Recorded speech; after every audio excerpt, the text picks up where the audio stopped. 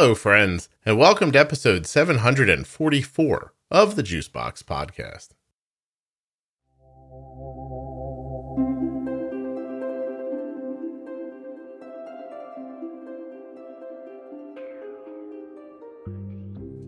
On today's episode, we'll be speaking with Stephen, who is an adult living with type 1 diabetes, and Stephen made a major adjustment in his life, and he's going to tell us about it today. While you're listening to Stephen tell me about the thing in his life that I then recorded and gave to you, please remember that nothing you hear on the Juicebox Podcast should be considered advice, medical or otherwise. Always consult a physician before making any changes to your healthcare plan or becoming bold with insulin. U.S. resident who has type 1 diabetes or is the caregiver of someone with type 1, is that you? Are you one of those people? If you are, please go to t1dexchange.org/juicebox. Join the registry, take the survey, complete the survey, help people living with type 1 diabetes, help yourselves, and help the podcast. It's that easy. Takes fewer than 10 minutes. Super simple, easy survey to do. t1dexchange.org/juicebox. Thank you for considering it. And now I take you into the podcast to speak with Stephen.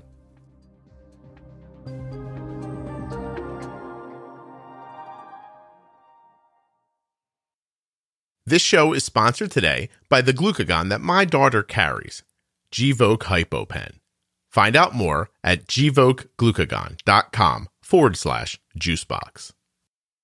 The episode is also sponsored by InPen from Medtronic Diabetes. Please go to inpentoday.com to learn about the insulin pen that does much more than you might think. Hi, I'm Stephen. I've been diabetic since 14. I'm now 34. 20 years. And, yeah. Stephen. What? I mean, I banged it right out like it was nothing. You didn't even act excited for me. It's okay. Don't worry about it. I'm sorry, dude. Yay, Scott! 20 years. See, I what I just did there? I talked myself right out of listening. Just do it again. Sorry. Just do the intro? No. Just tell me how old you are again. I'm 34. 34. And I was diagnosed at 14. Okay. The easy math. It was really super easy. I'm going to be honest. What, looking back now, anybody in your family have type 1 or other autoimmune diseases?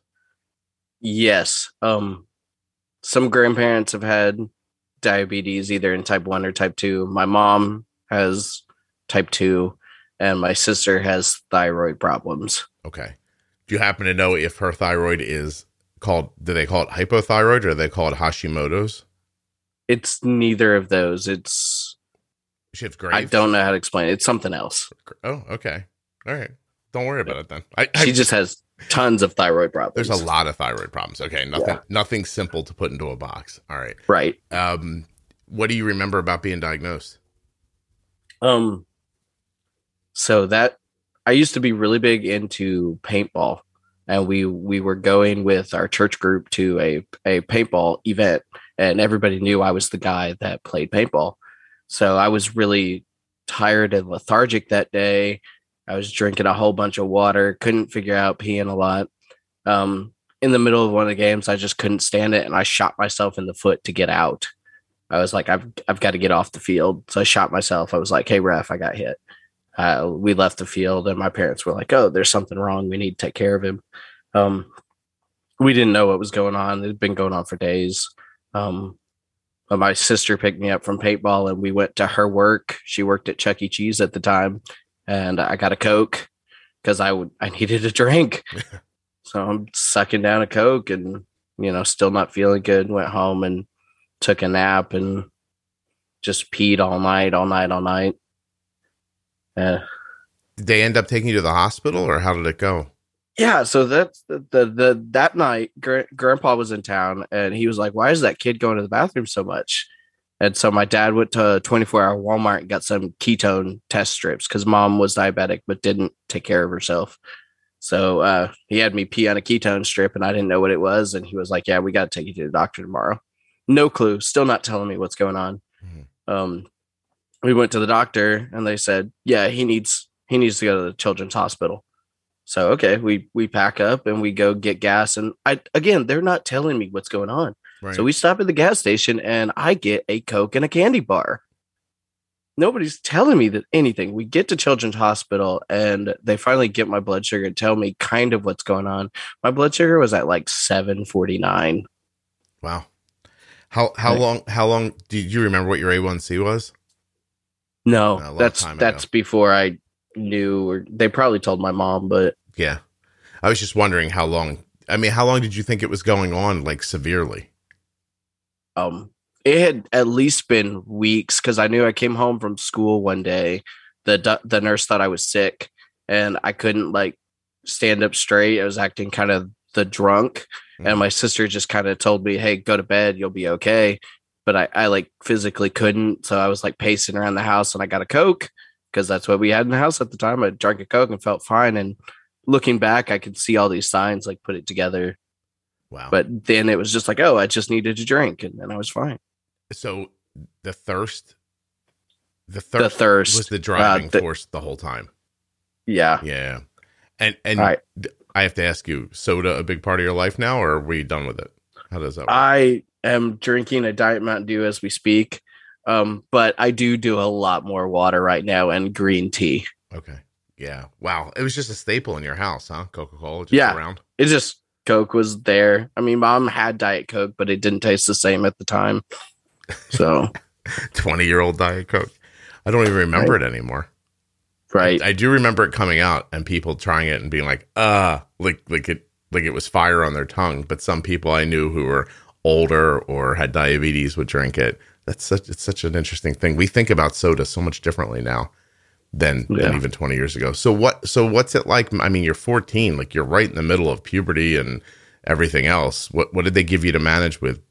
Did you get needles or were you doing, how far ago was that? 20 years? I got needles and a test strip, and in the hospital, they IV'd me and brought what my hydration levels back to normal. And then they kind of told me I got carb counting, and then they sent me on my way. That's it. How long do you think you were in the hospital? 4 or 5 days. Okay. And then it was not long. Transition to home. Do your parents help you or do they just leave it to you? For a while, they helped me, but it's more like nagging. Hey, test your blood sugar. Hey, take a shot.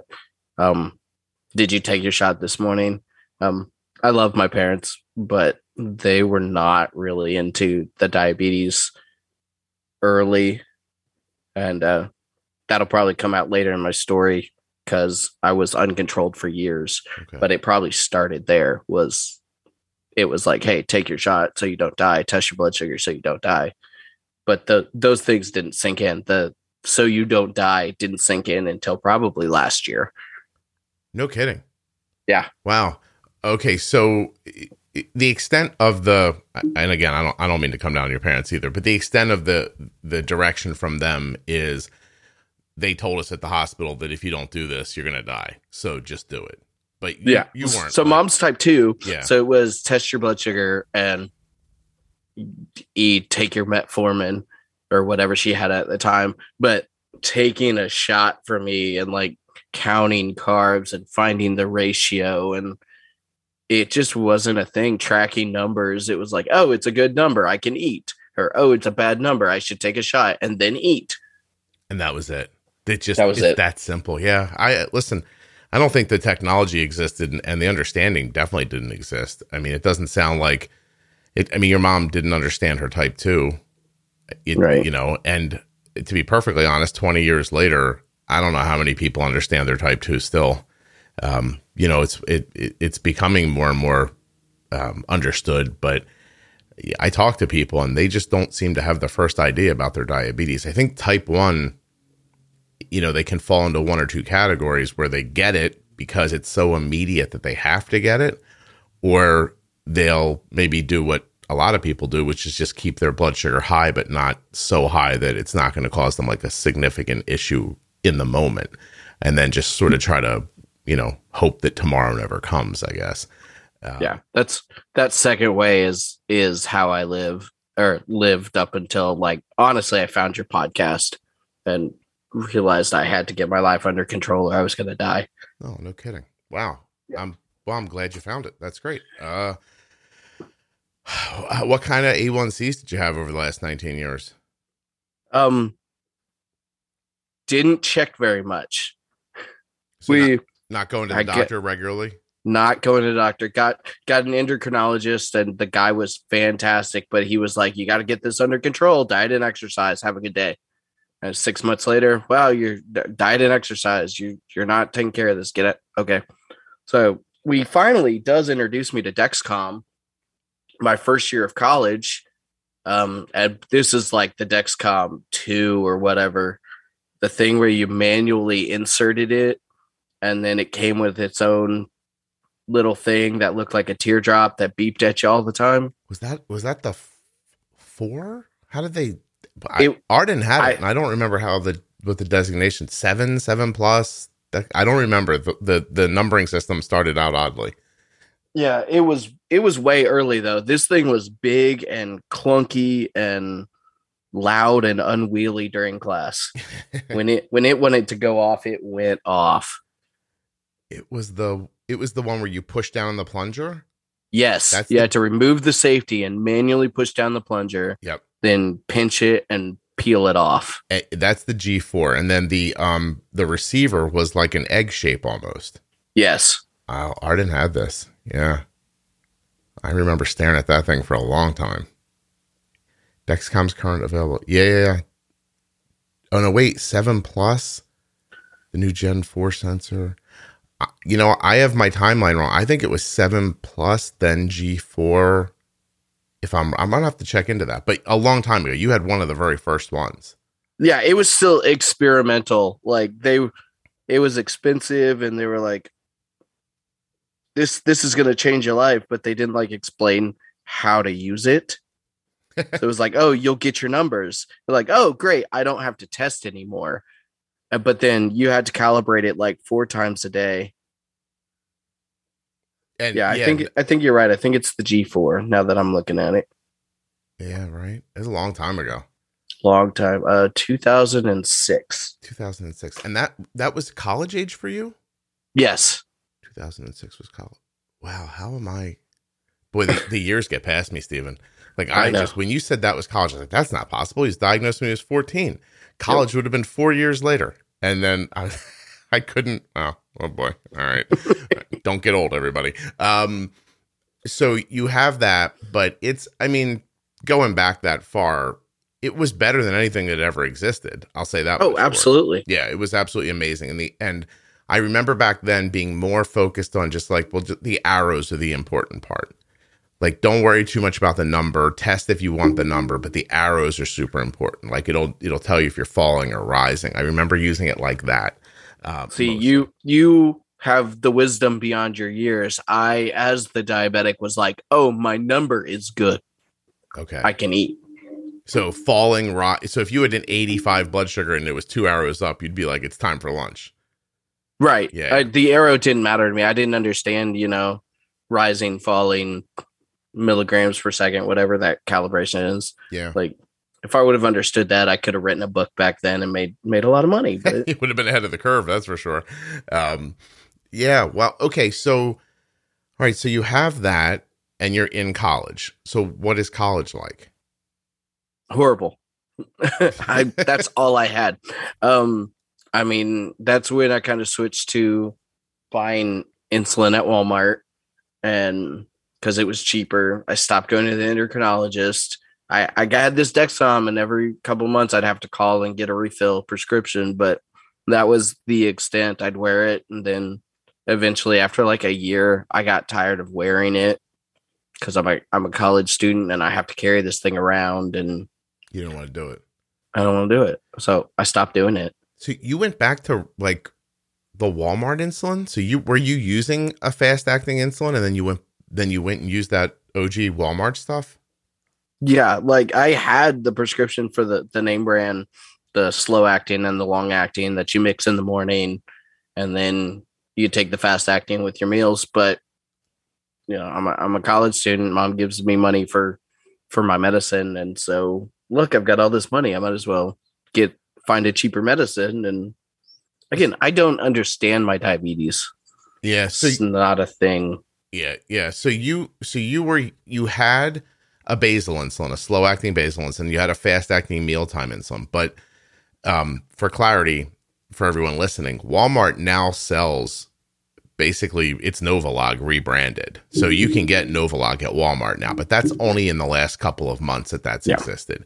Prior to that, what were you getting? Like, was it called Novolin? What was it called? Yeah. Rely on Novolin. And that's more like, it's an older insulin. It's like regular and NPH kind of lifestyle. Yes. Oh. It's exactly like it has to be kept cold. It has to be kept like within its dates. And this was not directed to you by a physician. This was directed to you by your, like, if I buy cheaper insulin, I'll have more cash left. Yes. And it didn't matter to you I can even buy more and it can last longer. Mm. And then, then mom sends more money and you don't even need to spend it on insulin the next time. Right. Look at you. Almost a genius, Stephen. so close to having it figured out. But you don't have any like direction from a doctor about switching back and forth between those insulins because they're completely different managements. No, right? no. You just did it.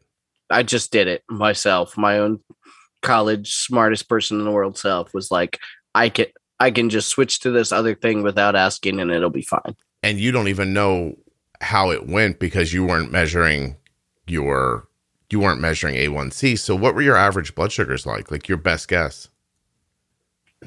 The low end was probably 230s, 240s, and then ventured up.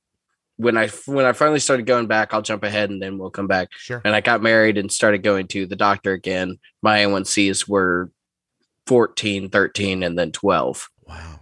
So it was probably up there for the second year of college all the way until my third year of marriage. So probably good 5 years. Wow. And so when you think of when I think of Arden's graph, when I think of like the low end, I think of 70. And when I think of the real high end, I think of 180. But, mostly I think of 140 or 160. And when you were thinking about that, it was 230, 240 as your low end. And then as high as it would go to your high end. Yeah. Like it would go off the chart and I wouldn't even care. Be like, oh, it'll come back down later. Or I'll go play water polo. I'll go play disc golf. It'll come down at some point. I'll take some insulin. And day after day after day. There was never one time where you're just like, I'm going to get on top. Did you have concept that your blood sugar should be lower? No. No, not really. It was kind of keep it on the Palm Pilot. Keep it within reading. If I took my blood sugar and it said high, my meter said high to me, I was like, oh, I should probably take a shot. Wow. And you only started paying a little bit of attention because you got married? Did somebody like ask you to take better care of yourself, or how did that even happen? I kind of just knew something was off, and I'd been out of jobs with insurance, so kind of just got out of it. And so as soon as I got a job that I had insurance, I was like, okay, I should get an endocrinologist and go talk to them and see and maybe get some guidance here. Mm-hmm. I still don't know what's going on, but maybe I should start talking to somebody. Did you finish? And so we're in Memphis, Tennessee, and I just one day just make an endocrinologist appointment. I'm like, okay, this is what I'm going to do. Right. Was that hard? Was it hard to walk in there and be like, listen, I've been doing this wrong for a really long time. Don't judge me. Just, I need to start over? Or yes. Yeah, I would imagine. It's very hard to walk in. The doctors are very judgy. Was it to the point where it was embarrassing? You just had to overcome it? Yeah. Yeah. And like, I knew none of the technology. Like I had told her I'd been on a Dexcom at one point, and she's like, how long ago? And I told her same thing I told you. It was like, I don't know. It had a plunger. She was like, holy cow. It's changed since then. Right. And this is only just recently that you went and did this. That's about 2011, 12. Am I getting my days right? 18.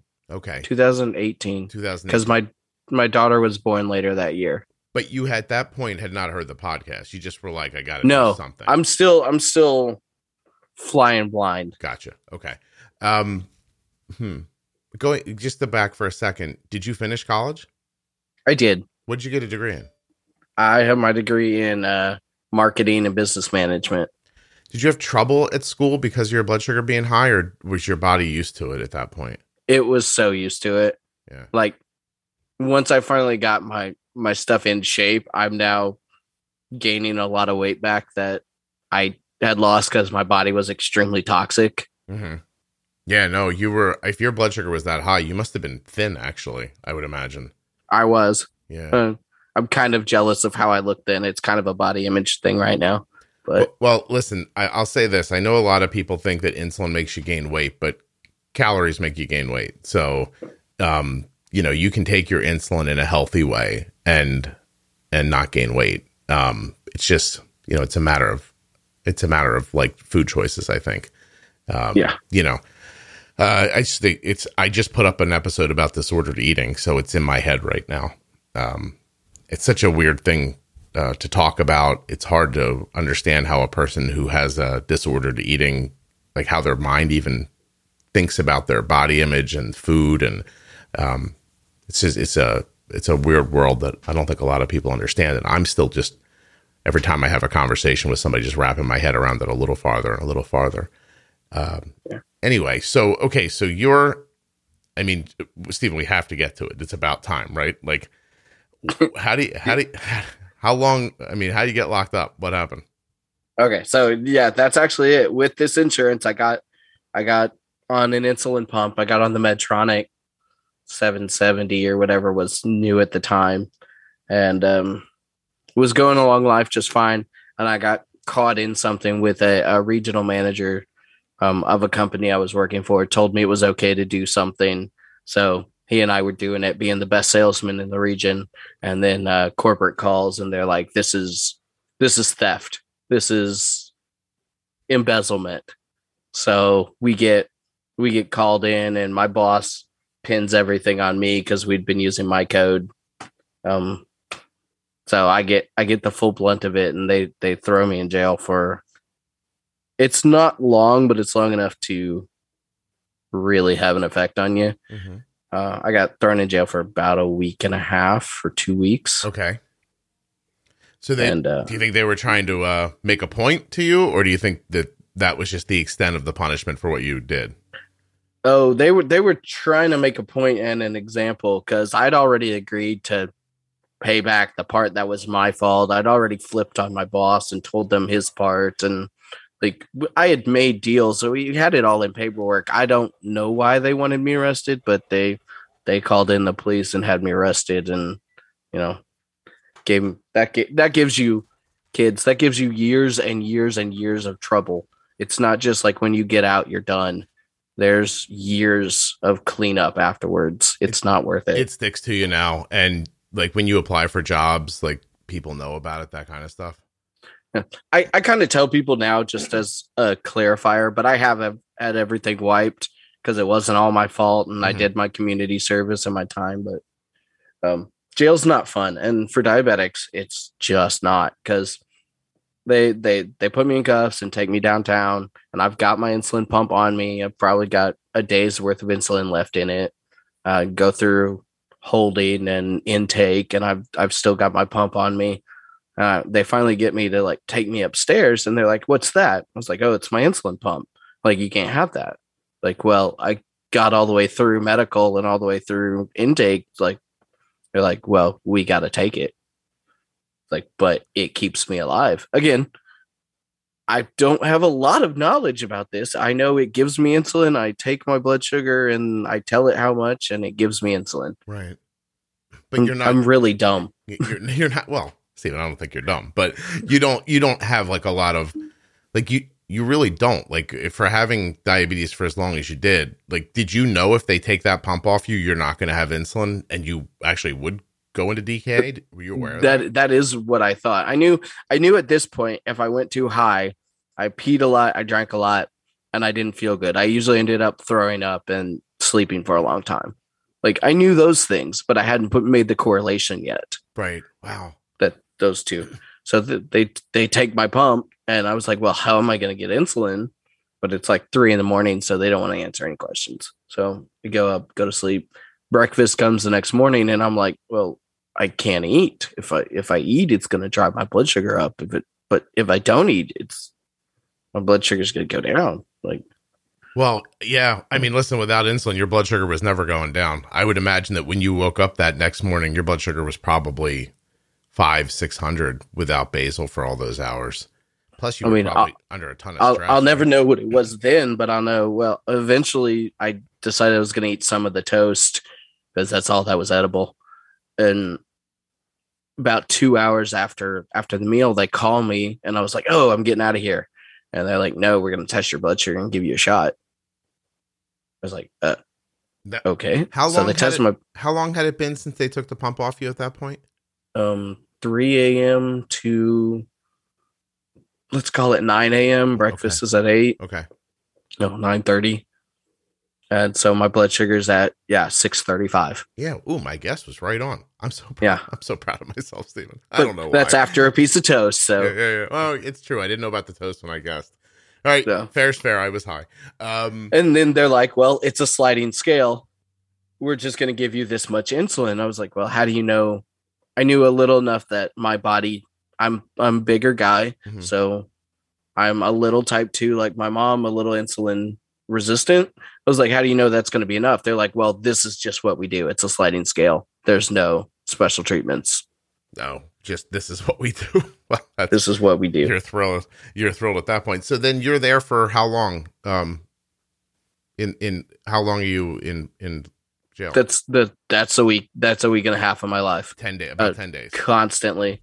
It's wake up, breakfast, 2 hours later, insulin. There's a gym time, then back for lunchtime, 2 hours, insulin. Some free time, 2 hours insulin. How old are you at that point, Stephen? This is just a short time at 18. My daughter's 3. I'm 30, 31. About 31. So 24, 16. You've had diabetes for like 17 years at that point, and you functionally don't really understand it still. Yeah, I still don't understand the ramifications. At that point, any of your decisions, how they could impact your health or your life, you're without like knowledge of still. And you've been to doctors and endocrinologists and lived your life. Never looked online? No, not something I was super interested in. I'm going to say it was like a constant state of denial for 17 years. I don't know. No, I mean, I've heard other people say similar things, so I'm not surprised by that at all. So every day, 10 days, sliding scale, if you would have stayed there for 20 days, 30 days, 10 years, this is how they would have managed you. Yeah. No, this is where some of the stories from my friends who actually work in other jails, they said there are some inmates that they're allowed to bring their own insulin. Their parents or their family can bring their insulin, and they can be given doctor's orders. And if you're isolated in the medical wing, you can have your pump, but they watch you. You're in isolation because they've had people try to fully dump their pump into their system to kill themselves. Yeah. Yeah. So there's all these stories, and they're like, well, they don't train us. They just tell you if the blood sugar is this number, you give this much insulin. So, yeah. So basically what you're telling me is that going to jail is almost a forfeiture. Where'd that word go? Forfeiture. Forfeiture. I got it right. Forfeiture. I had it right, Stephen. You got it. I said it right, and I tricked myself. It's just a release of your medical care. Yeah. Like you're just saying you're putting all your care into what would be the equivalent of a middle school nurse. And I'm not knocking them, but they don't know the complexities of, my ratio is, don't freak out. Mine's 1-4 right now. Yeah. But the guy next to me might be, 1-18. Mm. Yeah. Did you say don't freak out because yours is 1-4? Yeah. No, Arden's is Arden's is 1 to 4.5. Really? Yeah. I thought I was super. No, we just manage it probably differently. Like Arden's basal is pretty stable at one number. Her basal is like 1 unit, 1.1, 0.9 in that range. And then we do a lot of the management side with the meal insulin. I'm at 1.33 right now, and carb ratio at 1.1 to 5. 1 to 5. 1.3, 1 to 5. That doesn't sound crazy. That's not. I thought it was worse than that. No. I don't even understand the concept of worse.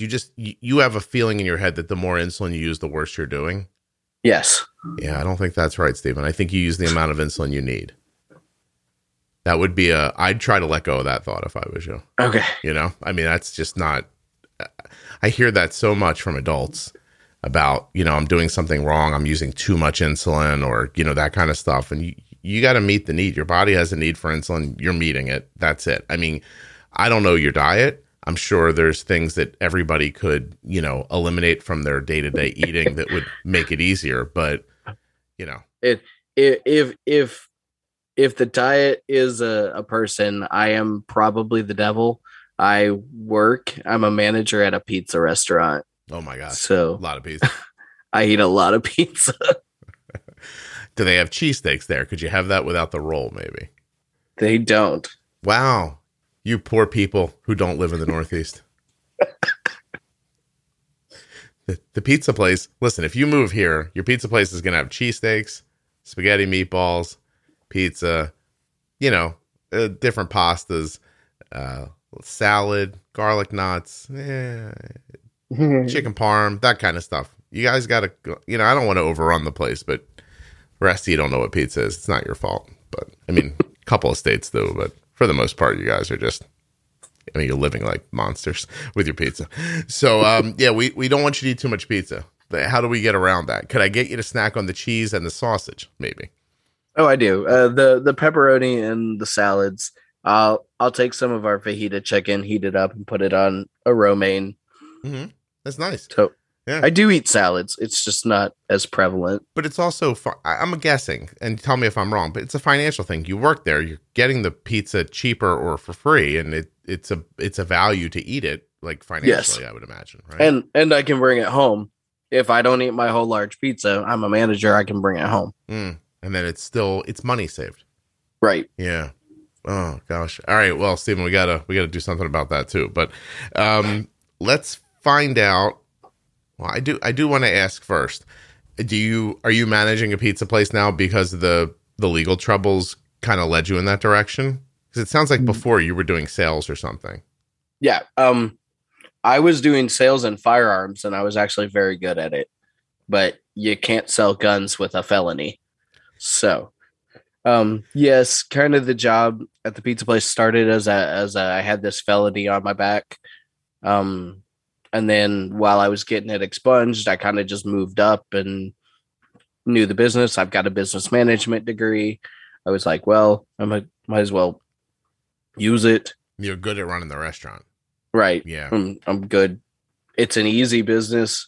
I've got a couple side things I do. I own another business doing laser engraving on firearms and knives and stuff, but it hasn't taken off. So I just kind of stayed at the pizza place, and it's a wonderful place. It's just not what I wanted to do with my life. Yeah. Hey, strong possibility for your title. You can't sell firearms with a felony, because that's just, I'll tell you what, Stephen, you're in the wrong secondary business. You should be making T-shirts that say that, because that's at least funny. I'll approve that. It's an obvious thing. So okay, so you're rolling along. You've had a lot happen to you. I mean, if I'm looking at you from the outside in, you got zero chance when you're diagnosed. I mean, if your mom's not managing her own type 2 or understanding it, and then nobody takes any time to figure out the type 1, you're not getting that kind of information from doctors either. They're telling you things like diet and exercise, see you in 6 months. Like, thanks. It's great. Yeah. You don't have a functional understanding of diabetes, right? Or how insulin works, or even what your goals should be. Right. It's a deep hole you're dug into, a deep hole. and to be expected to get out of it on your own. I'll tell you right now, if I was your attorney, I would have argued your blood sugar was so high that you weren't in your right mind, and I probably would have got you out of jail on that one. Because you're altered and you don't even know it. Your brain is not at its best when your blood sugar is high like that for such a long time. I'm wondering, when you find the podcast, is that about a year ago now?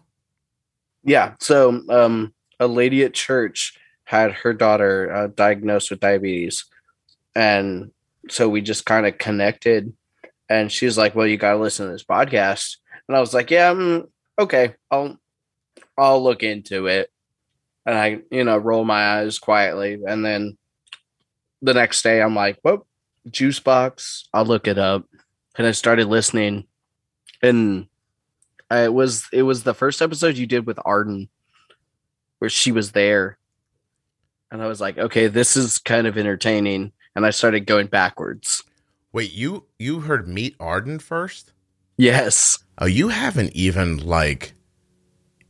listening for that long at all. That might have only been like 6 months ago, right? Mm-hmm. Wow. I probably have it in my app, the first one I listened to. I can look it too. But then I went from there and just went back to the beginning. I mean, I went and started looking for your blog and I was like, this guy, he's telling me things I didn't know. He's telling me things I'm not sure the doctors know. Wow. Stephen, I got it. So first, let me tell you that Arden's episode called Meet Arden is episode 517. It went up on August 2nd. That's maybe 6 months ago. Wow. Not long at all. So did Arden save you? Like, did her just like, if I told her that, she'd be like, tell that guy to leave me alone. But I mean, you could tell her that it was the entertainment, and then there was enough value in it that it made me go backwards. No and kidding. Just a few episodes in, I joined the Facebook group, and then after that started asking questions and seeing people's numbers, and I was like, I got to get back on the Dexcom. And good for you, man. You got a Dexcom G6 now? Yes. Good for you. Oh, that's excellent. Are you pumping or are you still shooting? I'm pumping T-Slim. Are you using Control IQ? I wanted do what? Are you using Control IQ? I am. Oh, good for you. Seriously, is your A1C in the sixes now, or where are you at? Ooh, you're close. Am I? It's 7.4. Man, 3 weeks ago. Congratulations. That's and wonderful. It was 7.1 6 months before that, and it only went up because of the holidays. And Stephen, can I tell you something very unexpected? Go for it. I feel like I'm going to cry. I told myself if I made it through this without crying, it was going to be a thing. Because now, if we jump back to that right before then, that episode is when I almost died. No, okay, hold on. I didn't mean to skip that. Go ahead. So before I found your podcast, like right before, we're living where we're living now, and I have to go to work early in the morning. I wake up and I feel weird, but it's not like, I don't know. It's not out of norm. I think it's just early morning. I go into my daughter's room and I start telling her, hey, have a good day. I'm going to go to work. Be good for mommy. And this is all secondhand afterwards, kind of. I don't really know what I'm saying. My wife is telling me this story later. She said, you weren't saying those things. You were blabbering and incoherent, and you weren't saying words. And Alyssa, my daughter, was yelling for mom. She's like, what is daddy saying? He's going crazy. Got out, apparently I muttered the word work, and I tried to stand up, and my wife pushes me down. And she's like, no, you're not going anywhere. And calls my mom. And my parents are now really involved now, by the way. But no kidding. Calls my mom, and she's like, what do I do? And she's like, test his blood sugar. And she finds a test kit somewhere in the house, and I'm trying to leave for work. She pushes me down again and gets my blood sugar. I'm at 21. Oh gosh. And she gets some honey under my tongue, and I was like, no, I got to go to work. And she's like, you don't know what's going on. You got to sit down. Right. Where the We hell's go that back pizza and then, Steven? You know? yeah. So what happened was I got up in the middle of the night because I was feeling weird. I tested my blood sugar, and when I look at the history, it was 35. And without even thinking, I went, oh, I'll be fine. And I fell back asleep. Wow. Yeah, you weren't fine already. Yeah. And you slept all night at a blood sugar like that low. Well, I think it was like 4 a.m. when I woke up at 35. And then I had to be to work. I had to leave for work around 6:30. So is 2 hours later. Is this on the Control IQ? No. This is like literally right before I get the Dexcom and the pump. Okay. This was the final straw that it was like, I'm hypoglycemic unaware and I need something to wake me up. Wow. I'm like shaking now. Wow. That's gosh, you're lucky.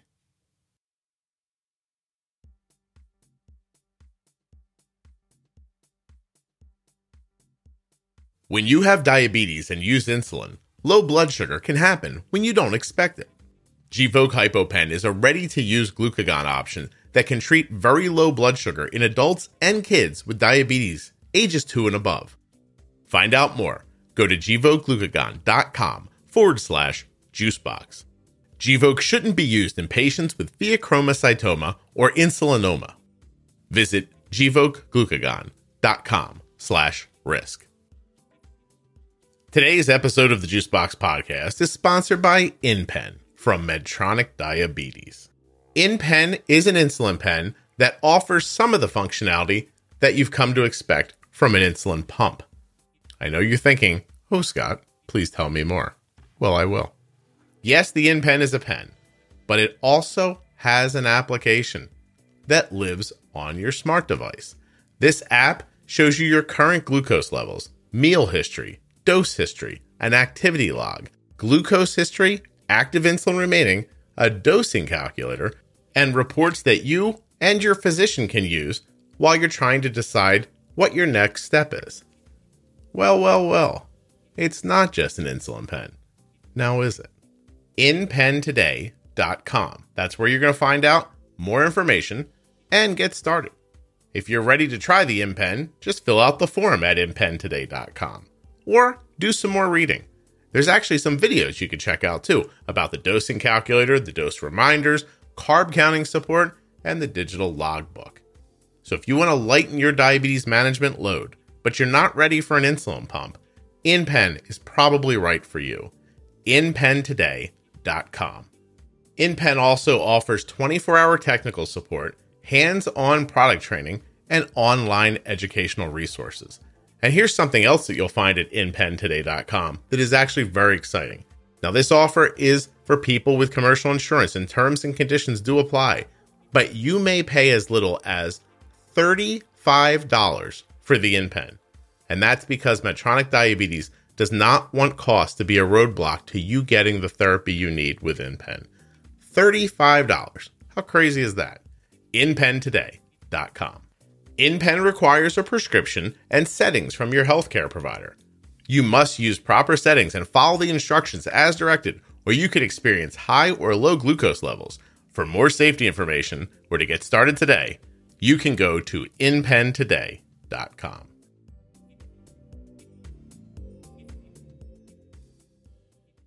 I was on my way to death's door. Yeah, you didn't have a seizure though. No. Well, not that I could recognize. It's probably the closest thing I've understood, because most of my experience had been high.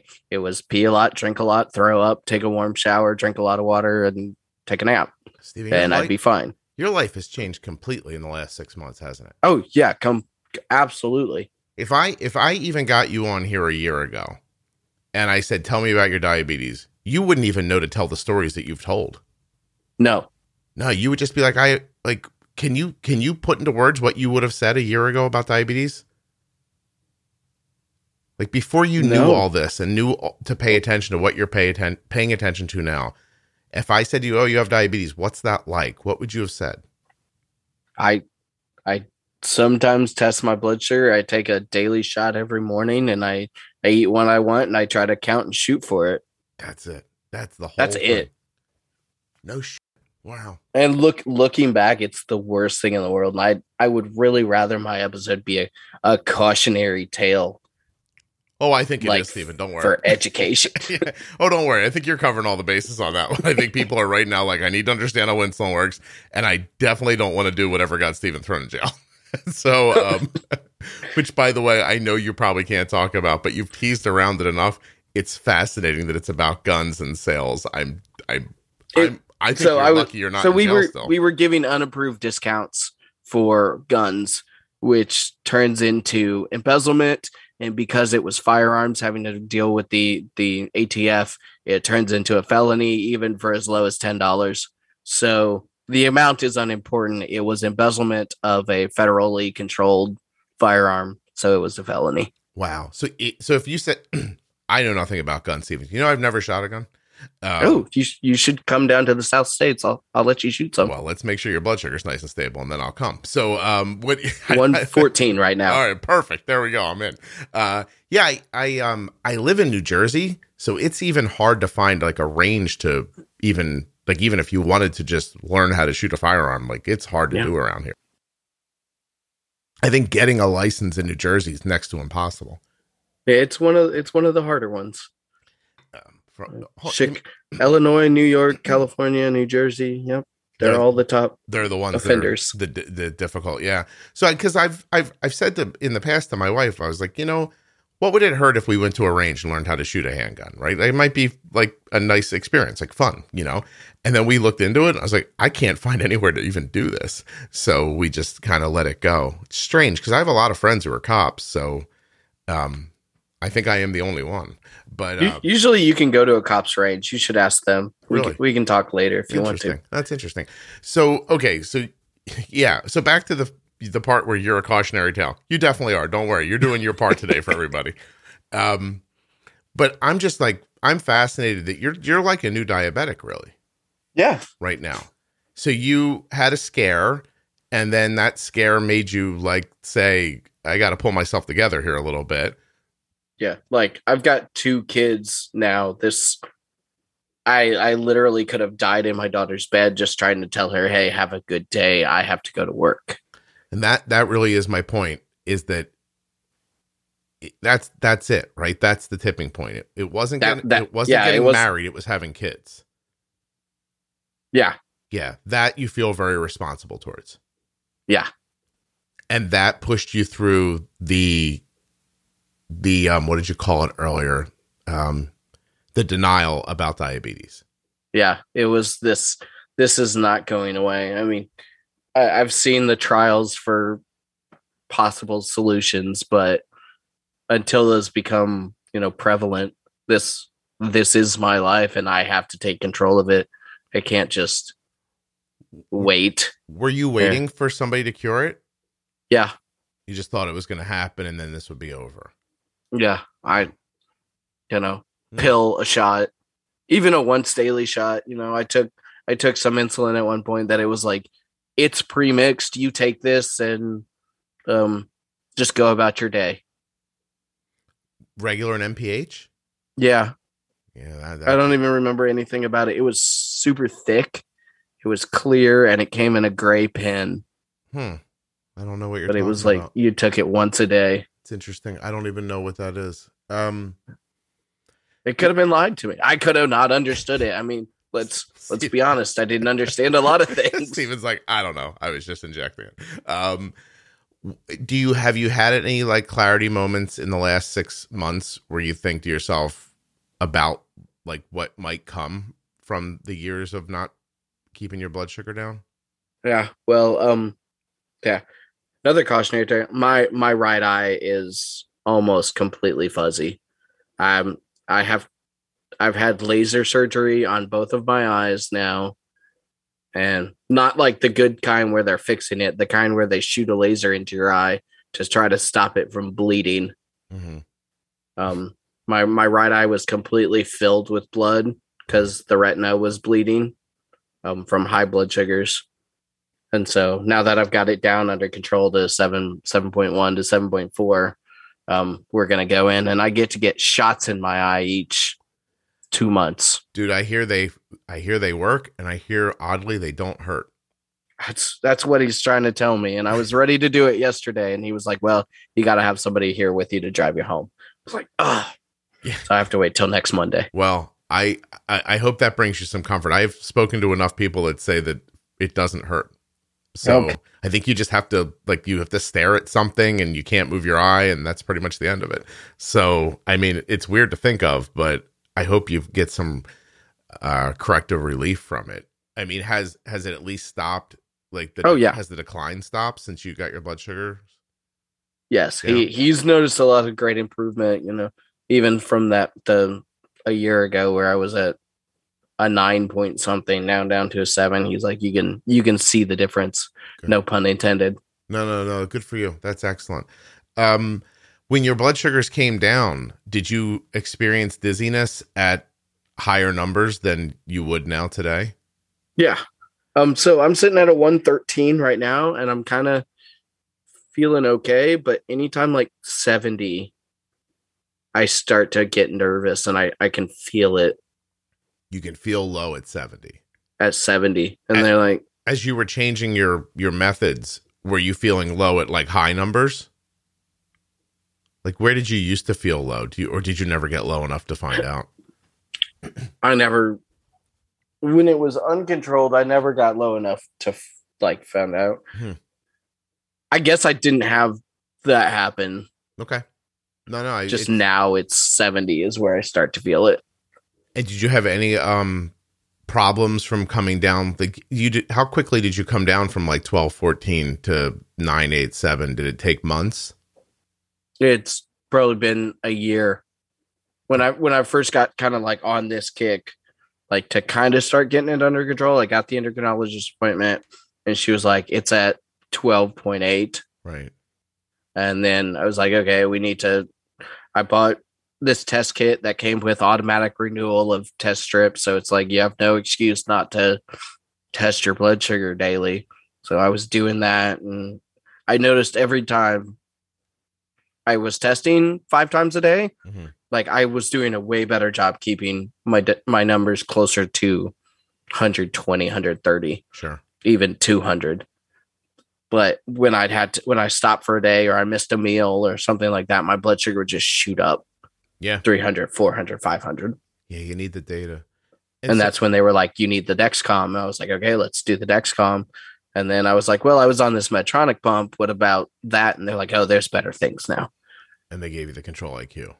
Yeah, she gave me the options. And at that point, the Omnipod 5 wasn't out, which has now been released. Yeah. And I was like, well, I want this thing that will stop pumping if I start to go low, because that's my problem. Yeah. So you went from around a year ago from I got to do something, and testing. Then testing got you better. You went from 12.8 to where do you think you went again the next time you went back? 9.8. 9.8. That's great.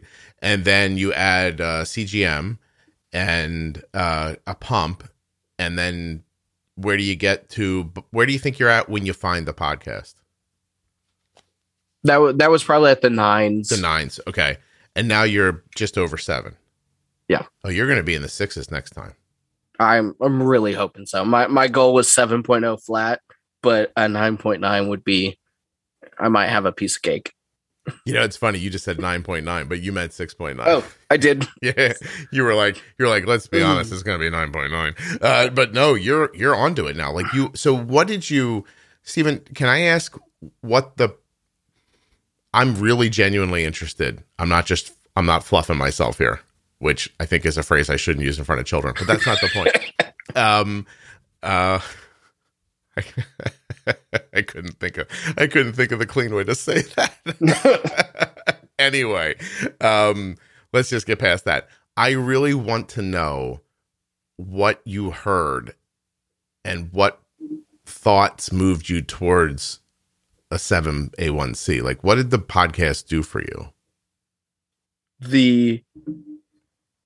Once I was on the Dexcom at one point, and I don't know what episode I've listened to, I'm going to say thousands of it just as a joke, but I've listened to hundreds of your episodes. So there was one you're talking about. You give the insulin and then you wait till the arrow goes down to start eating. Okay. I had never done that.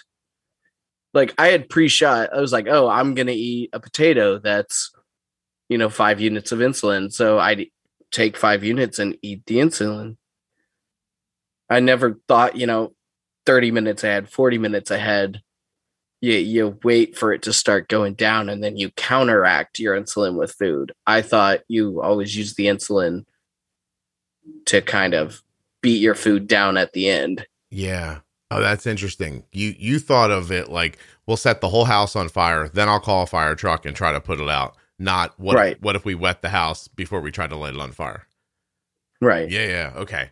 And that was a big insulin difference. was being used as a defense instead of an offense, and now it's being used as an offense instead of a defense. Gotcha. Oh, that's excellent. Was that alone enough to do this? That was a big part of it. Was I've now figured out I have to take my insulin, I have to hit it in my pump about 45 to 50 minutes before I want to eat. No kidding. Yeah, I'm that resistant. Now, I guess you said my ratios aren't bad, but I felt like I was using a lot of insulin for just a few pieces of pizza. Well, let me say this then. Let's talk about your management for half a second. Overnight, right? Because there might be room in your basal here. So overnight, where do you sit stable? It's been gliding. My doctor didn't like me gliding at 90.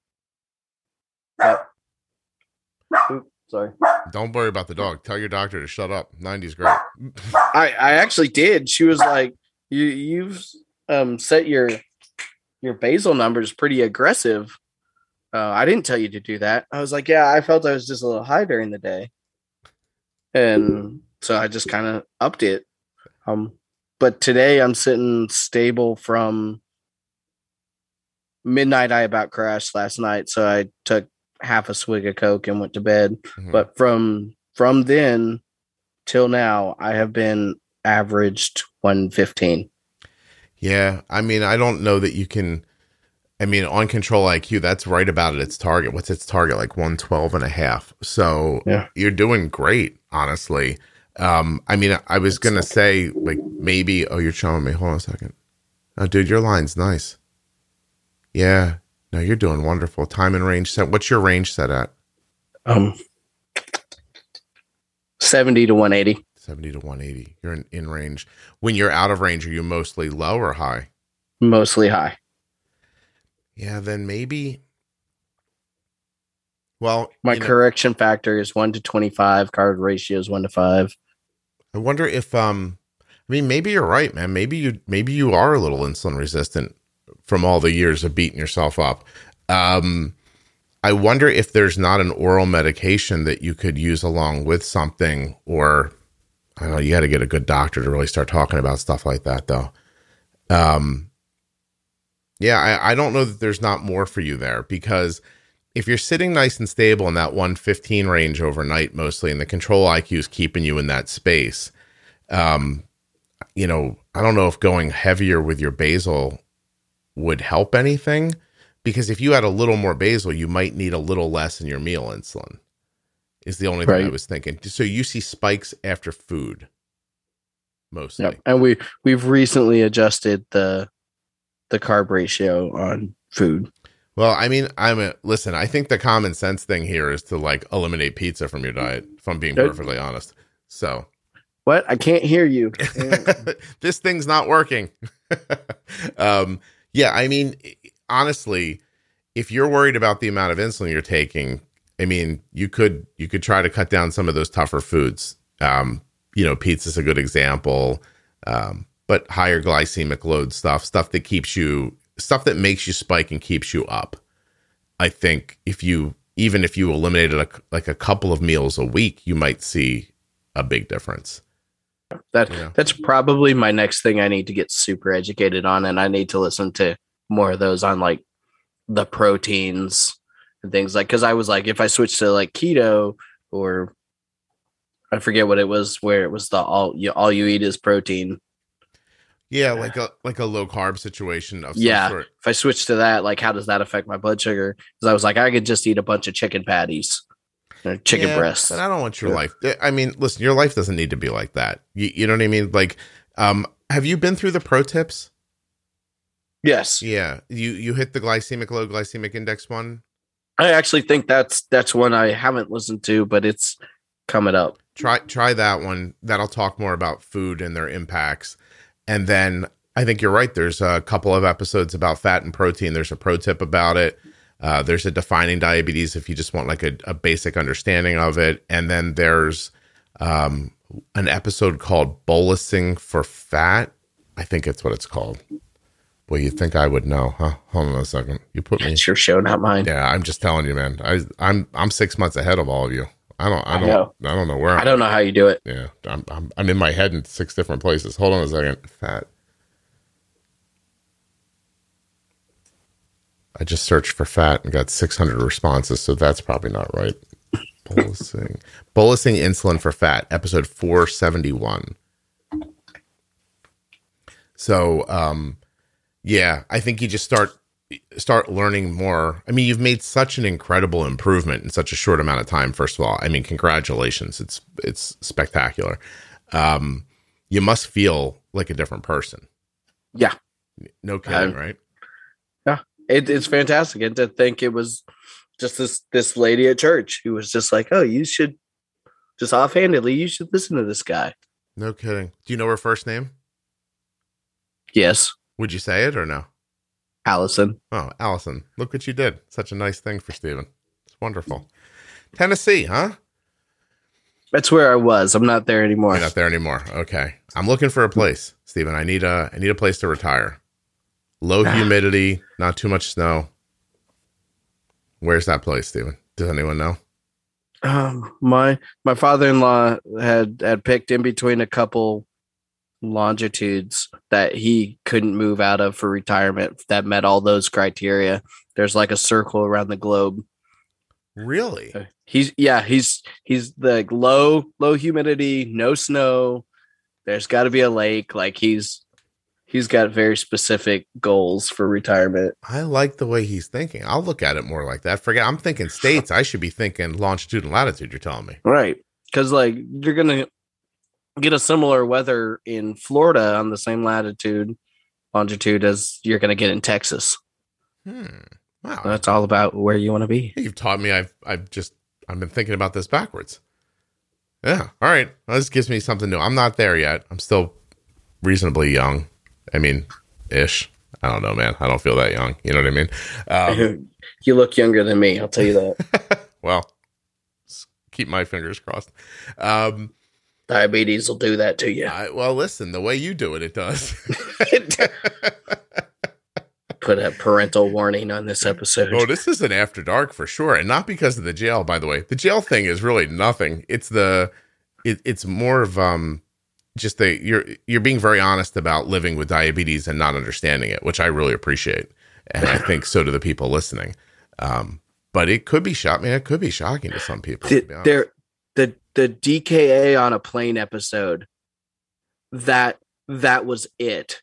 That was the one that just broke me down into tears, and I couldn't go on living the way I was. No kidding. That lady that telling was story. It. I remember I was sitting in a car and it came on, and I listened to it in a parking lot at a Kroger. I finished it because I couldn't drive home. Episode 478 for people wondering. DKA on a plane. A mother bringing her daughter. Oh, you're gonna cry, Stephen? Are you okay? I'm sorry. It was really upsetting to you, huh? Yeah. Yeah. Dude, I heard. Listen, when she was telling me the story, you got it. I knew it worked out okay, and it was frightening the way she told it. Absolutely frightening. What about it got to you? Are you able to tell me? That could be my kid. Oh, okay. Like I'm diabetic, and so some people say, or at least when I started, it was like, oh, it skips a generation. It was like, but my mom's type 2, I'm type 1. Grandpa, granddad, one of them was was some sort of diabetic. So it obviously there isn't hard and fast rules. Yeah. So my kid could have diabetes, and that could be me. Yeah. Well, first of all, I think anybody can have diabetes, and it skips a generation. Does not sound very scientific to me, and it never has. So am I to understand that you needed to understand diabetes better in case your kids got it? Yes. And you didn't want to not be there for your children as well. Yeah. Well, I'm glad it helped you. It sounds like it shocked your ass right into place. You were like, damn it, me a CGM and some needles. I gotta get working here. I have the kit from I'll shout out for your TrialNet if there's still a sponsor. I've got the kit from them. Did you? Yeah, when you send it back in, I get credit for that. That's nice. Okay. Yeah. Well, then I'll do that. I won't just sit on the box. Yeah, well, it's funny when we were talking about doing it together, they're like, the biggest problem we have is getting people to return them. And I was like, okay, so my numbers, it doesn't count to my number unless you send it back. It's the fear of the answer. I've got the question, do I want to know the answer? Mm-hmm. Knowing what I know now and knowing what I've learned in the past year, do I want to know and worry about it, or do I want to just let it happen? I think that's... Are you worrying about it anyway? Yes. Well, then I'd rather know. I mean, unless you're living in like La La Land on it, then I don't see what the argument is. You're worrying one way or the other. Who cares what you're worrying about? You'd still worry. And stop making sense, Scott. Right. Steven, you cut me off when I said no pizza, and now here with common sense too. No, I like that you're right.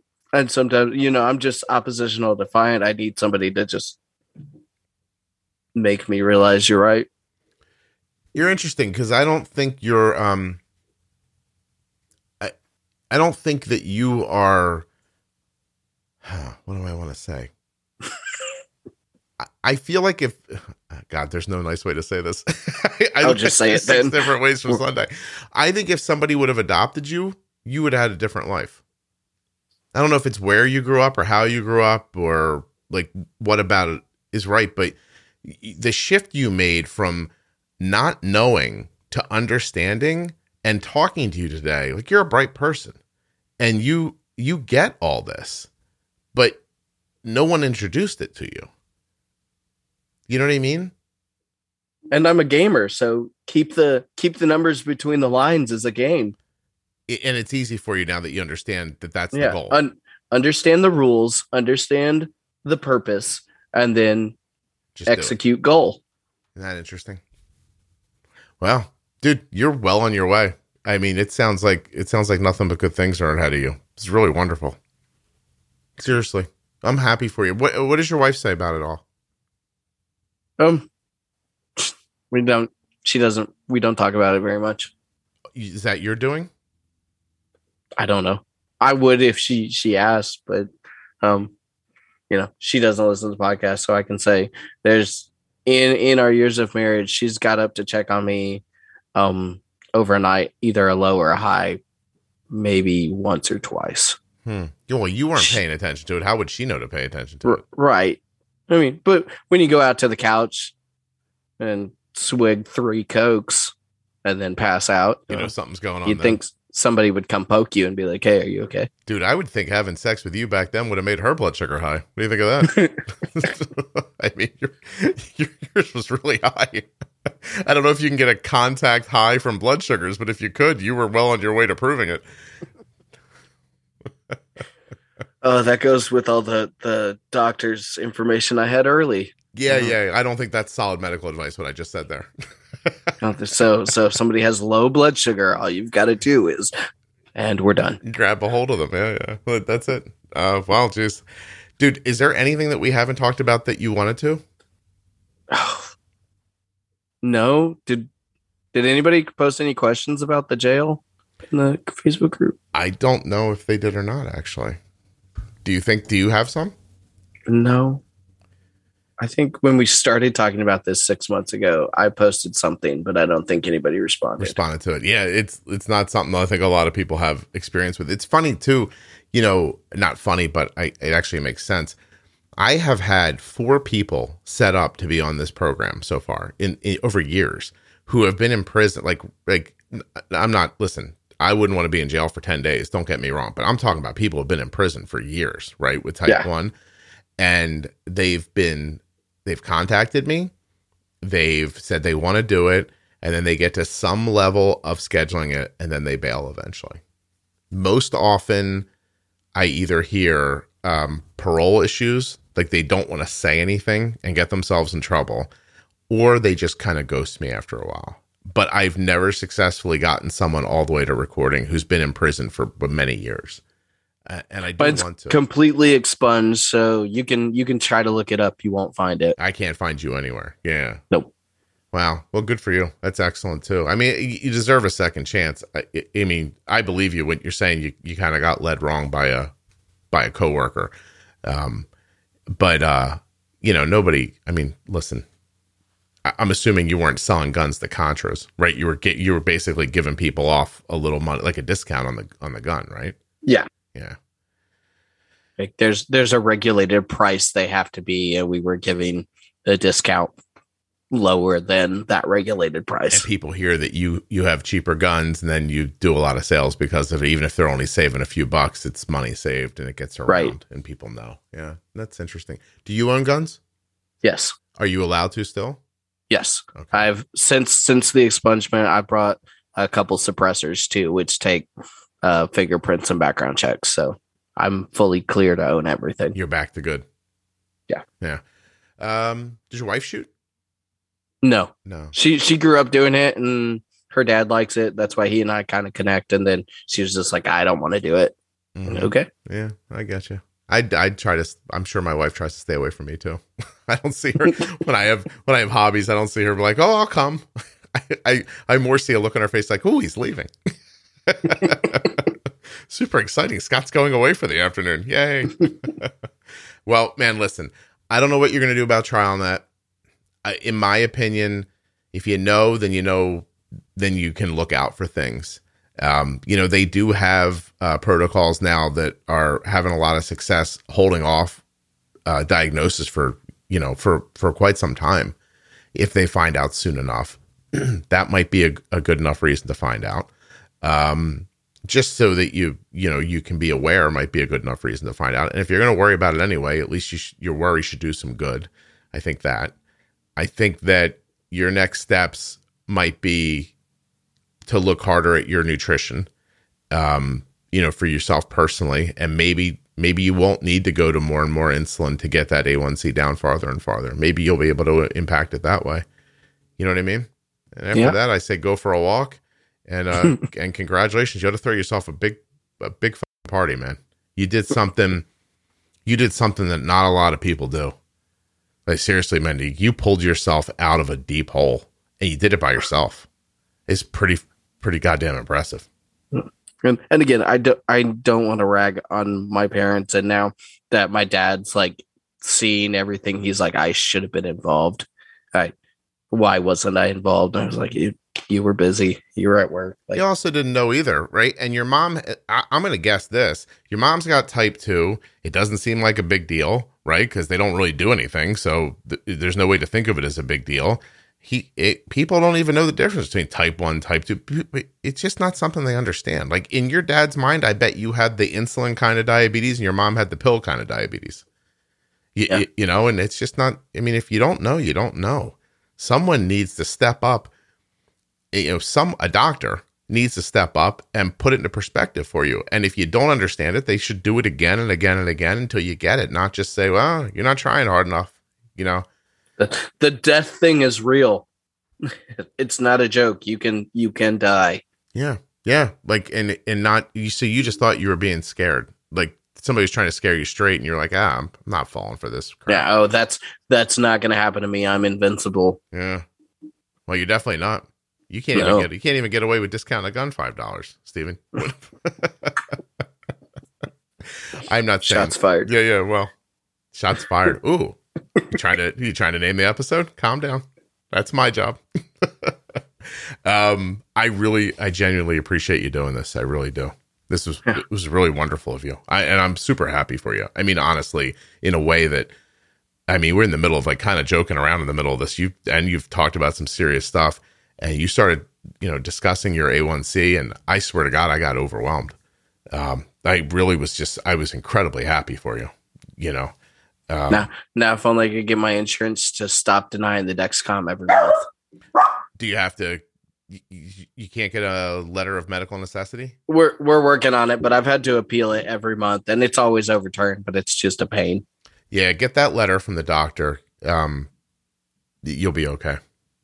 Yeah, if you have trouble with that, there's a person in the Facebook group who really understands all this stuff. So you've given me her name. Good.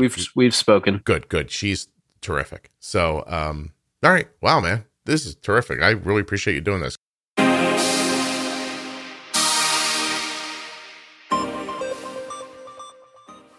A huge thank you to one of today's sponsors, Gvoke Glucagon.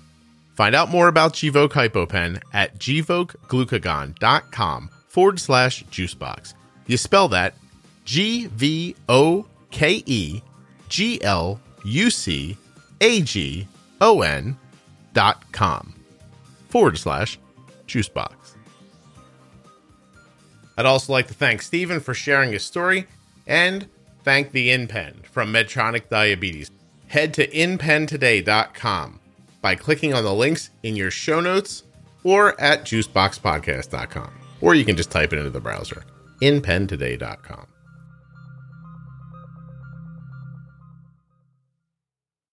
I'd like to thank you for listening to the show and remind you that there's an absolutely amazing community for the podcast in Facebook. It's private, it's free. It's called Juicebox Podcast Type 1 Diabetes. I think there's a link in the show notes to that as well. It's an absolutely fabulous place to listen, learn, or talk about type 1. And honestly, there's a lot of type 2s in there too. Adults or parents, it's just a great space to talk about diabetes. And if you haven't filled out the survey at t1dexchange.org/juicebox, please do it for me today. It really will only take a few minutes. Thank you so much for listening. I'll be back very soon with another episode of the Juicebox Podcast.